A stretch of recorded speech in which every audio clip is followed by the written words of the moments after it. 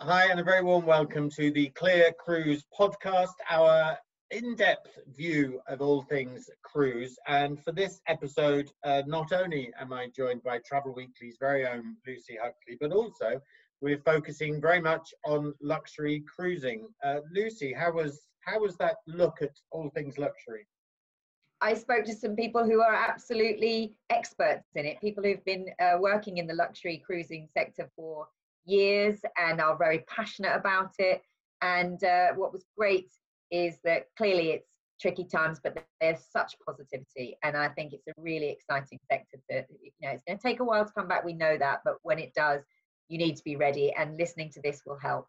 Yeah, absolutely. And actually, three of those sectors within cruise that pre this crisis have done really well. So luxury, river and expedition. So if you put them all together, as we've tried to do on this podcast, then some really big opportunities for the future, I think. So let's listen to some of our guests from the week right now.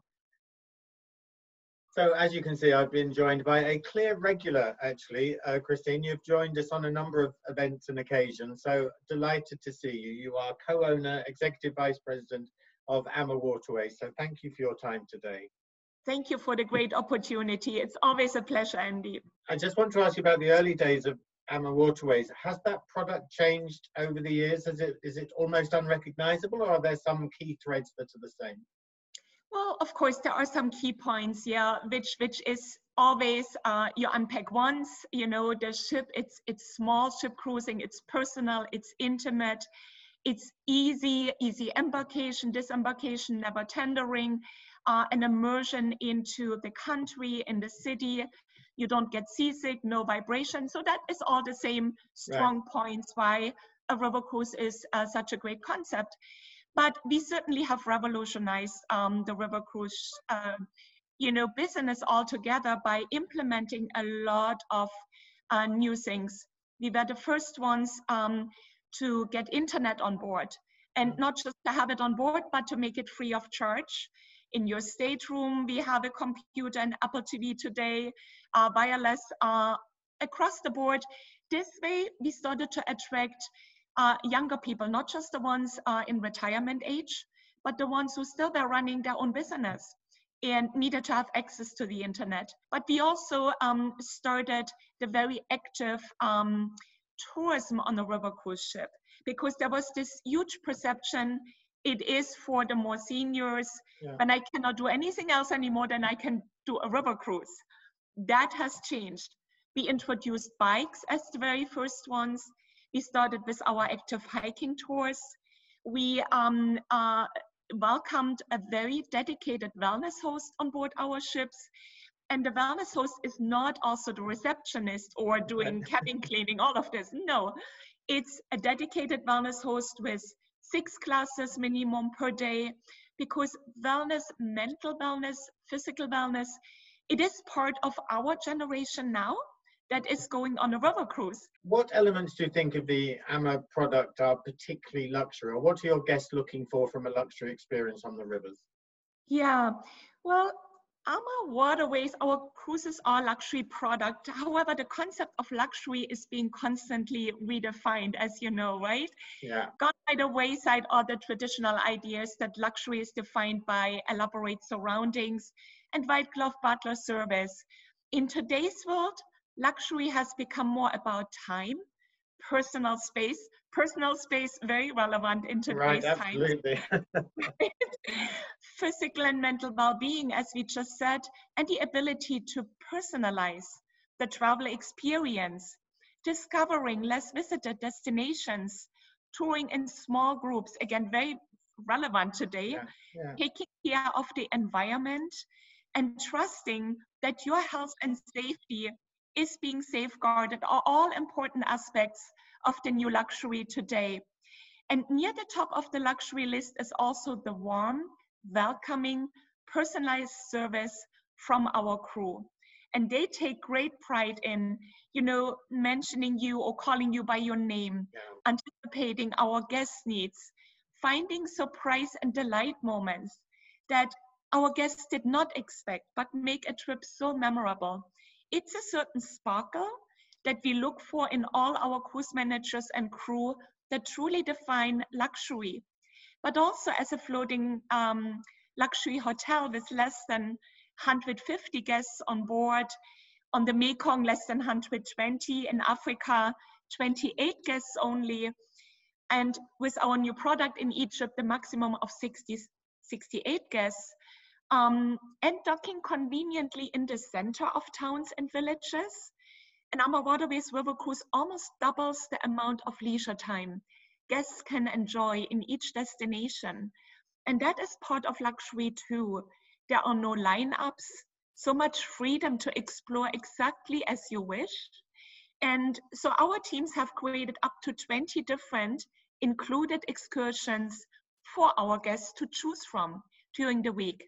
And each one is conducted again in small groups to really personalize the way our guests may choose to experience each destination. Thank you so much for your time. We wish you the best of luck for the rest of the year, whatever happens, but thank you so much. So good morning, everyone, and welcome to another session in our week-long focus on luxury cruising with CLIA. And I'm joined today by Peter Shanks from Silver Sea and by Walter Littlejohn from Crystal. So thank you for joining me, gentlemen. We're going to have a few minutes now to really focus on the luxury experience. Now, both of you are operating what some people say is in the ultra luxury segment of the market. So perhaps you could just explain that for anybody who's sort of perhaps new to selling luxury cruising. How does your level of cruising differ? What kind of things do you get on your product? Let's start with you, Peter. So to me, luxury it's a personal thing. It's about each individual and how they interpret what luxury means. And to me, it's about things like space. And although we, in our ultra luxury, operate smaller ships, we have more space because the suites are bigger. If you go for a pool deck on a sea day, there's no problem getting a beautiful sun lounger or a drink or space. So space is really important in the same way that a business class seat offers much more luxury than an economy seat. So it's about space, but it's also about freedom. No pressure, freedom to choose. So eat whenever you want, eat wherever you want. Ultra luxury lines tend to be all inclusive as well. So whilst you're going to pay for it in the long run, you don't have to pay for things, you don't have to worry about things, you don't have to book things. So the freedom of choice is really important. Walter, would you agree with that? Is that the kind of experience that you're offering on Crystal as well? In the ultra luxury space, we anticipate a guest's need way before they do. We are very forward thinking in the types of experiences that they want to see. We will deliver experiences shoreside on board that they never thought they wanted, but once they're receiving it, they think, wow, that's just fantastic. That's created another memorable moment for me to share with my friends, to put in my diary that I can now reflect upon for years to come. Peter, talk to us then about, the luxury guest, because you might think there might just be one size, one type of guest, but I imagine they come in all shapes and sizes. So if agents are trying to identify who would be right for this ultra luxury product, how do they find these guests and how do they target them? They're very discerning. They tend to be very modest. Yes, they have more wealth and more money than your average holidaymaker, but I think it's the fact that they're discerning. They value the good things in life. They value that slightly better bottle of wine, that slightly better cut of beef. They're slightly better traveled. And travel agents will have their guests. They know when they travel to places in Spain, they want to go and stay in a 5-star hotel, or if they go to Australia, they want to go business class. They'll recognize those guests that have the wherewithal and the wealth to just step up and take a little bit more luxury because they value that experience. Do they tend to want the same thing, or are you noticing trends over the last few years about, in terms of where they want to travel to and what they want to do with their holiday? Are they getting more adventurous? Are they wanting much more privacy? Any trends that are emerging in this sector? Yeah, they certainly looking for new destinations because they've always been collectors. They've always been of the mindset that the world is their oyster and they want to see it. And so that's why for both Peter's line and our line, you see us growing with more platforms and more destinations, because We want to keep them entertained. When I say that people are looking for different things now, I think experiences, vacations are becoming much more immersive. People are wanting to do sort of thematic vacations, in that there may be some people who want to have a food journey across Europe where the focus simply is on the food and not maybe the historic attractions. They can do that on another trip when they want that particular theme. But on this one, they're looking for food, or they're looking for interactions with more locals, or they're looking for an educational experience, something that's more enriching. Give me a flavour of what the luxury guest is thinking about or booking, and if we look perhaps a bit further into the future, Peter. They're amazingly loyal. Certainly our Silversea guests are amazingly loyal. Our interaction with them on social media and through emails is terrific. We're absolutely convinced that our loyal guests can't wait to come back when the time is right. We all know that we're going to work much, much harder to attract new guests into the industry. But we're all blessed with having very, very loyal guests. There are definitely green shoots, Lucy, for 2021. And when you look at the pattern, clearly the first quarter of 2021 is less confident, but as you go through 2021, you can really see some green shoots coming now. And I think once the industry comes out and is able to clearly communicate what the new world will look like, then I think we'll see those green shoots get bigger and bigger over time. And one thing I wanted to ask you about, because I know agents ask me, is the idea of this sort of bucket list, experience. I know you've got lots of loyal guests who are the high net worth individuals who come back again and again, but some of the, the holidays, the trips that you offer are, absolutely exceptional, that people might want to do for a special occasion, or as I say, ticking off a bucket list. So is that the kind of customer agents should also be thinking about when they're thinking of your products? Yes, and further out, Lucy, because people tend to book their bucket list experiences 1 to 2 years out. And so we're now on sale right through into early 2022. So if somebody wants to experience Antarctica, then I'd look at booking that for winter 21, say November, December 21. Plenty of time for the world to get going again, and then something for people to look forward to. So yes, when you combine those special events, people do book early. And so rather than trying to get into a conversation about selling a holiday or a cruise in the next 3, 4, 5 months, agents can work with much more confidence about selling a cruise for winter 21, 22. And if you then combine that with somewhere very special, they should have a lot of success. I'm really grateful for your time. So thank you to Peter from Silversea and to Walter from Crystal. Thank you both very much. Thank you, Lucy. Thanks, Lucy. So as you can see, I've been joined by Debbie Marshall.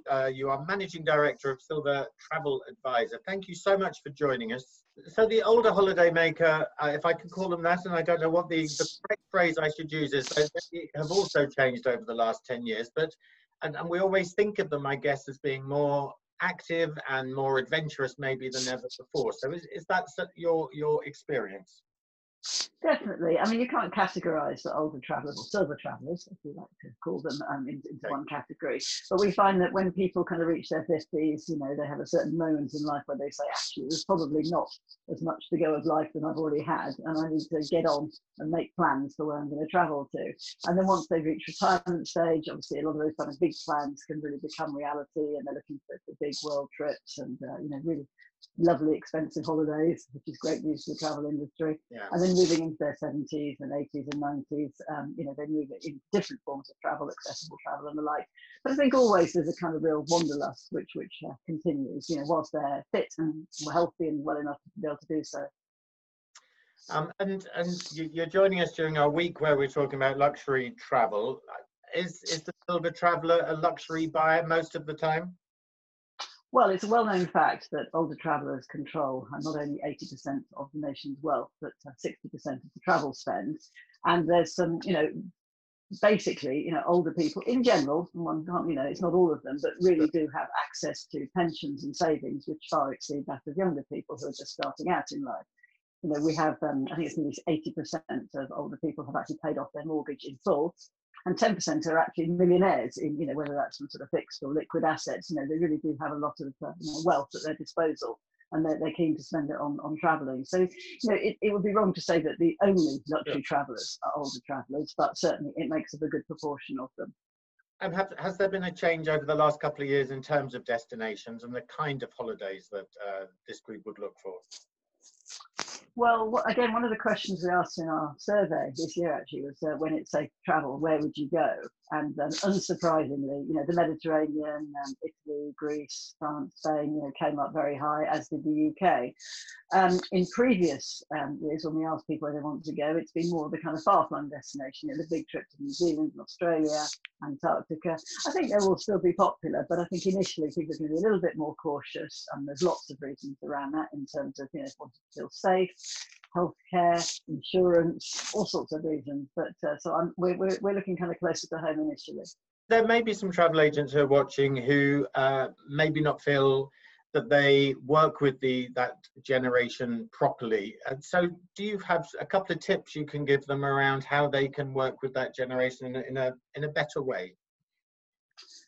Well, I think the first thing to sort of understand about older travellers is they're very loyal, and it's all about trust. And if you can build up that trust, then you really have got, you know, somebody who'll come back to you time and time again. Secondly, as we know, it's very potentially lucrative, and that isn't just older people who are travelling, you know, either on their own or in a couple, but also multi-generational trip opportunities.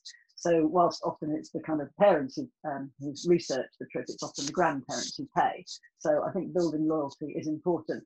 And then on top of that, we've got some kind of very practical tips about dealing with older people if you're a travel agent, which can be very simple but obvious things like kind of large font and speaking slowly and presenting things very clearly, not in a patronising way, but just making sure that you don't kind of rush through, and making sure that also that even if you don't employ older people, that younger people, you know, are trained so that they understand the requirements of older people being different to that of younger people. But we do actually find that agents that employ older people actually do very well, and you know, that older people like dealing with older agents. Thank you so much for your time. It's always a pleasure to speak to you. Thanks for making time. Oh, and you. Always Thank a pleasure. you. Delighted to say that I've been joined by Graham Sadler, who is Managing Director here in the UK for Regent Seven Seas Cruises. Hi, Graham. How are you?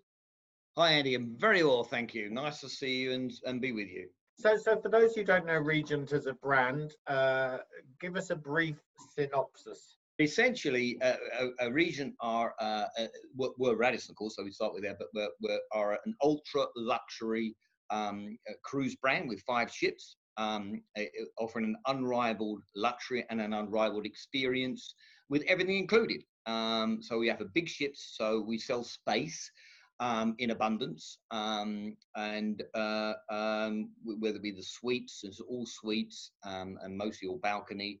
But everything being included, and that covers from the flights to the transfers to the pre-cruise hotel to shore excursions to drinks to tips to gratuities to da-di-da-di-da, everything. You can go on a Regent cruise and not spend a penny. And space was the first thing you mentioned about Regent. Is that what luxury travelers, luxury cruisers are looking for, do you think, or is it part of a bigger story, that space question? Oh, I think people aspire to space, you know, where it be the car you drive or the house you own, you know, space is to a degree luxurious, and that's kind of what, so we have medium-sized ships but small complement of passengers, and that's been our offering, you know, right from the whether it be the Navigator right through to Splendor, which is, you know, way over 50,000 tons and only got 375 suites. So, you know, these are decent sized ships that could ordinarily accommodate over 2,000 people, but you know, we put a lot less on there. And how has the cruise experience itself changed over those years? You mentioned service. Service has always been amazing on cruise ships, but have other things changed and evolved? You know, I think cruising, and whichever brand you are, whichever level you are, is so much superior to any equivalent land-based, and that has to be said. Where, you know, all cruising, at whatever level, is luxurious by comparison. But in our ultra luxury level, is all about service, all about recognition, all about knowing that what the customer is looking for, what they want, anticipation. Without being intrusive, and that's getting that balance right is a real skill, and that takes the training. So that is the service level. It has to be at another standard, yeah, which we deliver to our guests. From a sales perspective, luxury is obviously an important part of many people's businesses and many people's sales. do you find that they're more discerning and therefore looking for a certain type of travel agent, or do you think it's something that, you know, the special occasion comes up as a way to sell luxury? Is there anything you can say? Well, certainly special occasions are definitely something that we have seen, but what we are now looking to go even further on is that, you know, these last 3 or 4 months, and I can speak from personal experience, families have been separated, and you've not been able to see parents, sisters, brothers, children, grandchildren, and I think philosophically we're all going to take a little bit of a look at that and say, look, you know, I want to see my family more. So we think families are going to want to get together on a cruise ship, and we think Regent is a perfect opportunity for whether it be granddaddy or the mum or whoever's going to pay for the cruise and bring their family along. We see that there's a potential market, but whether that's a celebration of an anniversary or a birthday or just being together. Graham, thank you so much for your time. We appreciate it. We wish you well during these difficult times, and we look forward to when we're all traveling and cruising again. Well, as you can see, I've been joined by Edwina Lonsdale, Managing Director of Mundi Cruising. Hi, Edwina. Hi, Andy. How are you doing? I'm all right. How are you? Are you good? Yes. Very well, thank you, actually. Was the vision always luxury customers? Absolutely, yes. There wasn't all that much mainstream. I was going to say. In 1970 when we started, there was really, everyone thought that was the end of the cruise industry because the jet plane had come in and transformed the way that people travel. But yes, we were very closely linked right from the start with the top end cruise lines. Of course, they're a very different thing from what you have today. And it's interesting because, of course, traveling by sea was almost always seen as a luxury way to travel, and then cruising kind of came in and changed it slightly. And then, as you say, it became a niche within a niche.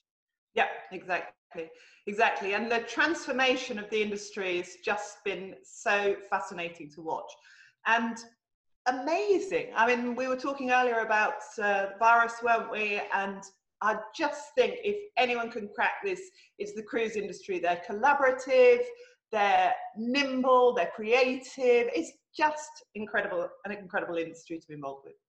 And presumably the choice of luxury product to offer to your customers has grown over those years as well to quite an array now.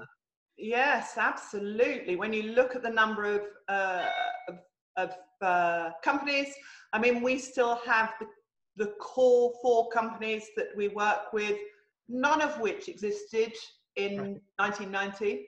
So, and then there's always more things coming on. So we've seen that growth of luxury expedition, that's something completely new. Luxury river is absolutely great. And then some completely new companies coming into the market like Ritz-Carlton, which is really good for everybody. Really fascinating to see. We often think about luxury buyers, I guess, as also being very loyal, and I'm sure you have a lot of very loyal customers at Mundi Cruising, but does that mean they're also loyal to particular brands or particular ships, which means that they don't try new products? Yeah, it's quite interesting. You do have a very high level of loyalty to the brand. And as you know, when people move from brand to brand, it's often because, for whatever reason, they're disappointed with that brand. Sometimes it's just they've lost sight of how good it is because they've been on for so long. Yeah. Sometimes a specific thing has disappointed them, or they've got carried away with, oh, it's not what it used to be. Of course, the thing about a luxury brand is it needs to continue to surprise and delight. And if you're operating at the highest end, you know, you do sometimes think, well, what more can you do? And especially if people are going regularly. Yeah. So it is important that they're constantly reinventing themselves.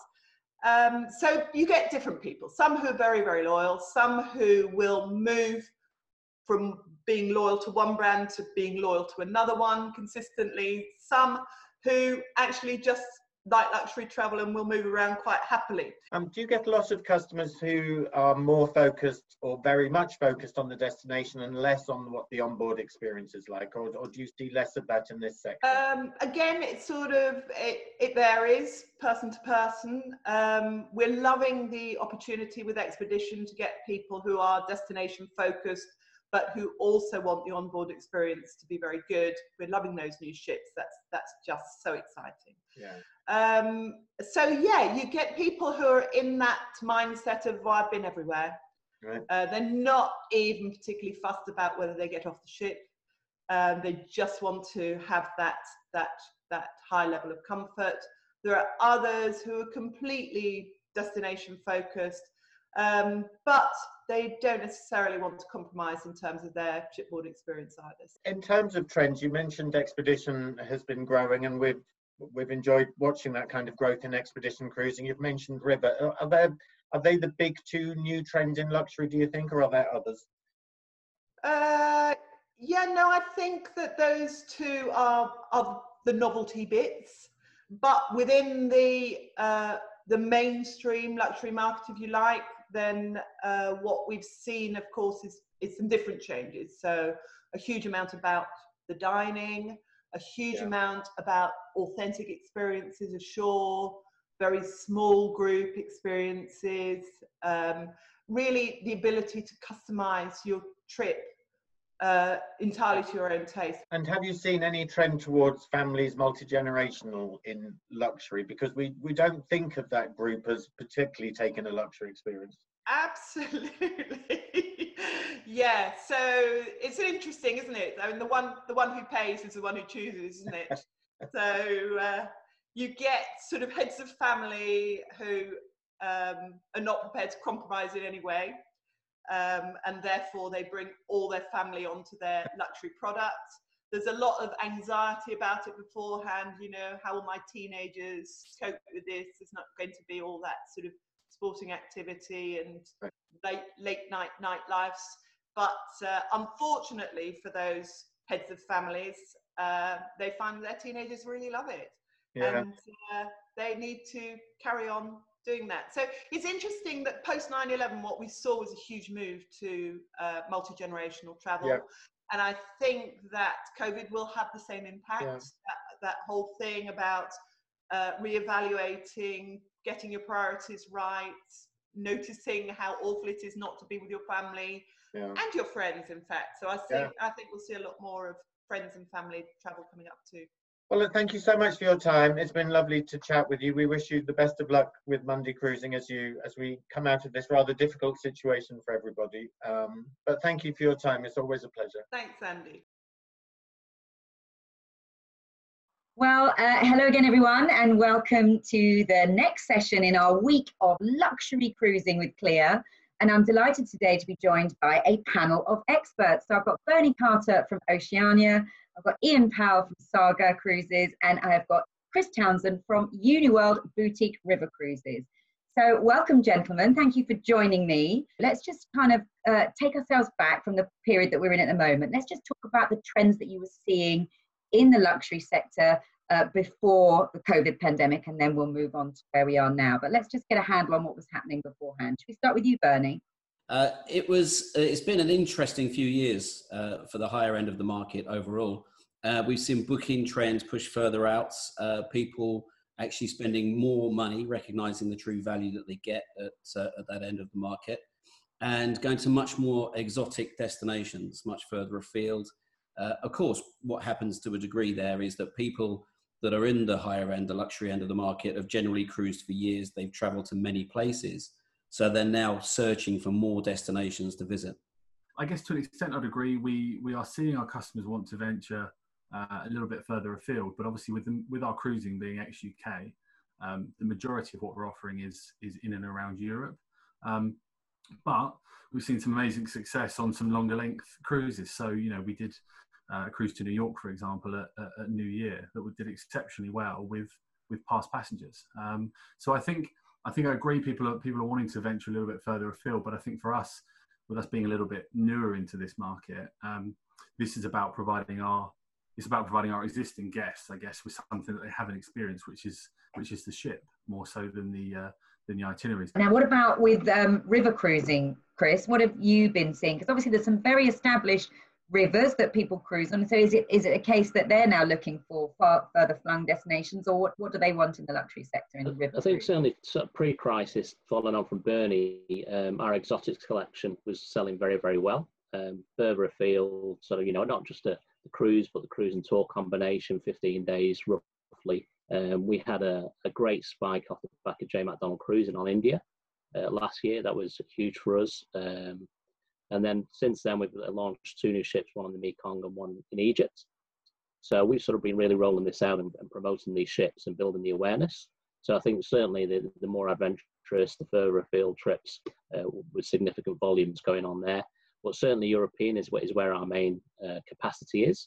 And Portugal really is being the best seller for sure, and Italy after that. In the luxury market particularly, you know, it's that level of service being sort of very personal, knowing your drink, coming and greeting you, feeling like you're an old friend. And I mean, that's one of the things you always talk about in the luxury cruise sector. But will people have to manage their expectations a bit? You know, you won't be able to do it exactly, presumably. It won't be 100% as it was, but I think, again, back to the space we have on our super ships, we've got a lot of space on there. So actually, it's not like, you know, some ships have got, you know, huge volumes. You know, would we be operating at full capacity? No, not reality. So you're actually going to take some capacity out of there. But with the multiple areas we have on board and the space we have in the main lounges and what have you, then we can actually deliver those experiences. Lots of people are saying actually that the luxury sector may well recover quicker because of all these things you're saying, because people will be looking for more privacy, more exclusivity, more space. So, you know, I guess just to finish off on a positive note, is that something that you see happening as well? I think you're right. I think luxury generally is almost fortunate that, generally speaking, luxury cruising means more space on board, and I think we're fortunate that that's going to be a positive for guests right now, allowing them more space. Fresh air is obviously something that has been talked extensively about, the government meeting outside, things like that. I think, again, you know, generally speaking, luxury cruise are offering, you know, balcony cabins, more space in your cabin as well.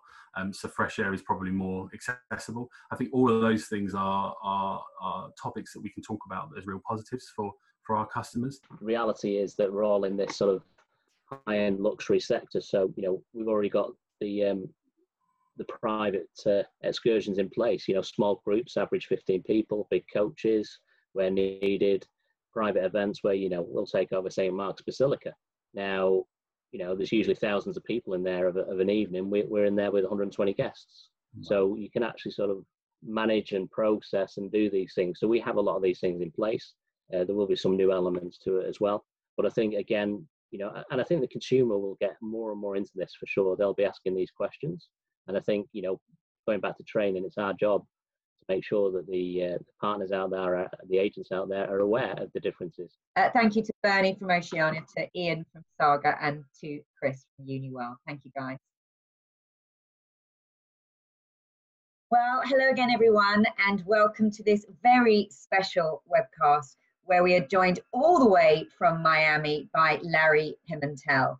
Now, there can be few men more qualified to talk to us about luxury cruising than Larry. Larry has held a variety of positions over the years. He's been CEO and president of Seabourn, of Cunard Line, of Sea Dream Yacht Club, and of course, most recently, we know him as CEO and president of Azamara. Now, Larry, you stepped down, or you stepped aside from that role in April. First of all, perhaps you can talk to us about the difficulty, the pain that we're in right now, and how serious the situation is for the travel industry. Well, first of all, thank you for the interview time. I've been excited to see you and always talking to the wonderful agents in the UK who've supported the many businesses that I've been in this really exciting and innovative industry. But indeed, it's challenged, and we have a cruise industry that's not cruising. What could be more challenging? Ports aren't open, the countries aren't open. There are fundamental challenges that need to be sorted. It requires collaboration on the part of a lot of different people. But when you think of it, we have major macro issues affecting things. And let's just go to the number one. It's the most obvious one. Obviously, COVID-19 is a pandemic that is hitting all nations, all countries, and it is closed borders, stop travel, not just in cruising, but air flights have been limited. I mean, hotels have been partially opened in places, but not entirely opened. I mean, there is a knock-on effect, a domino effect here that is fundamentally exceedingly challenged. You cannot have an industry with hundreds of millions to billion-dollar pieces of equipment who have no revenue, no guests, and no place to go. I mean, how much more challenging could this be? Having said all of that, I think there are fundamental issues that allow me to be optimistic. If you study history and you look at every downside of everything, from the point of 9/11, where people said, I won't get on a plane again, I won't fly again.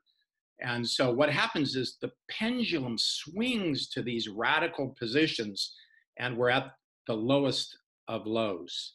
But history has also taught us, even in the case of massive wars around the world, that where there is a downside, there is an upside. While the sun goes down, it also comes up. And I am a believer in the scientists of the world who will come up with a solution, because we need a pandemic solution, not only to help the cruise industry, far beyond that, to help humanity. I think for some travel agents at the moment, particularly those who are cruise specialists, it's their whole lifeblood.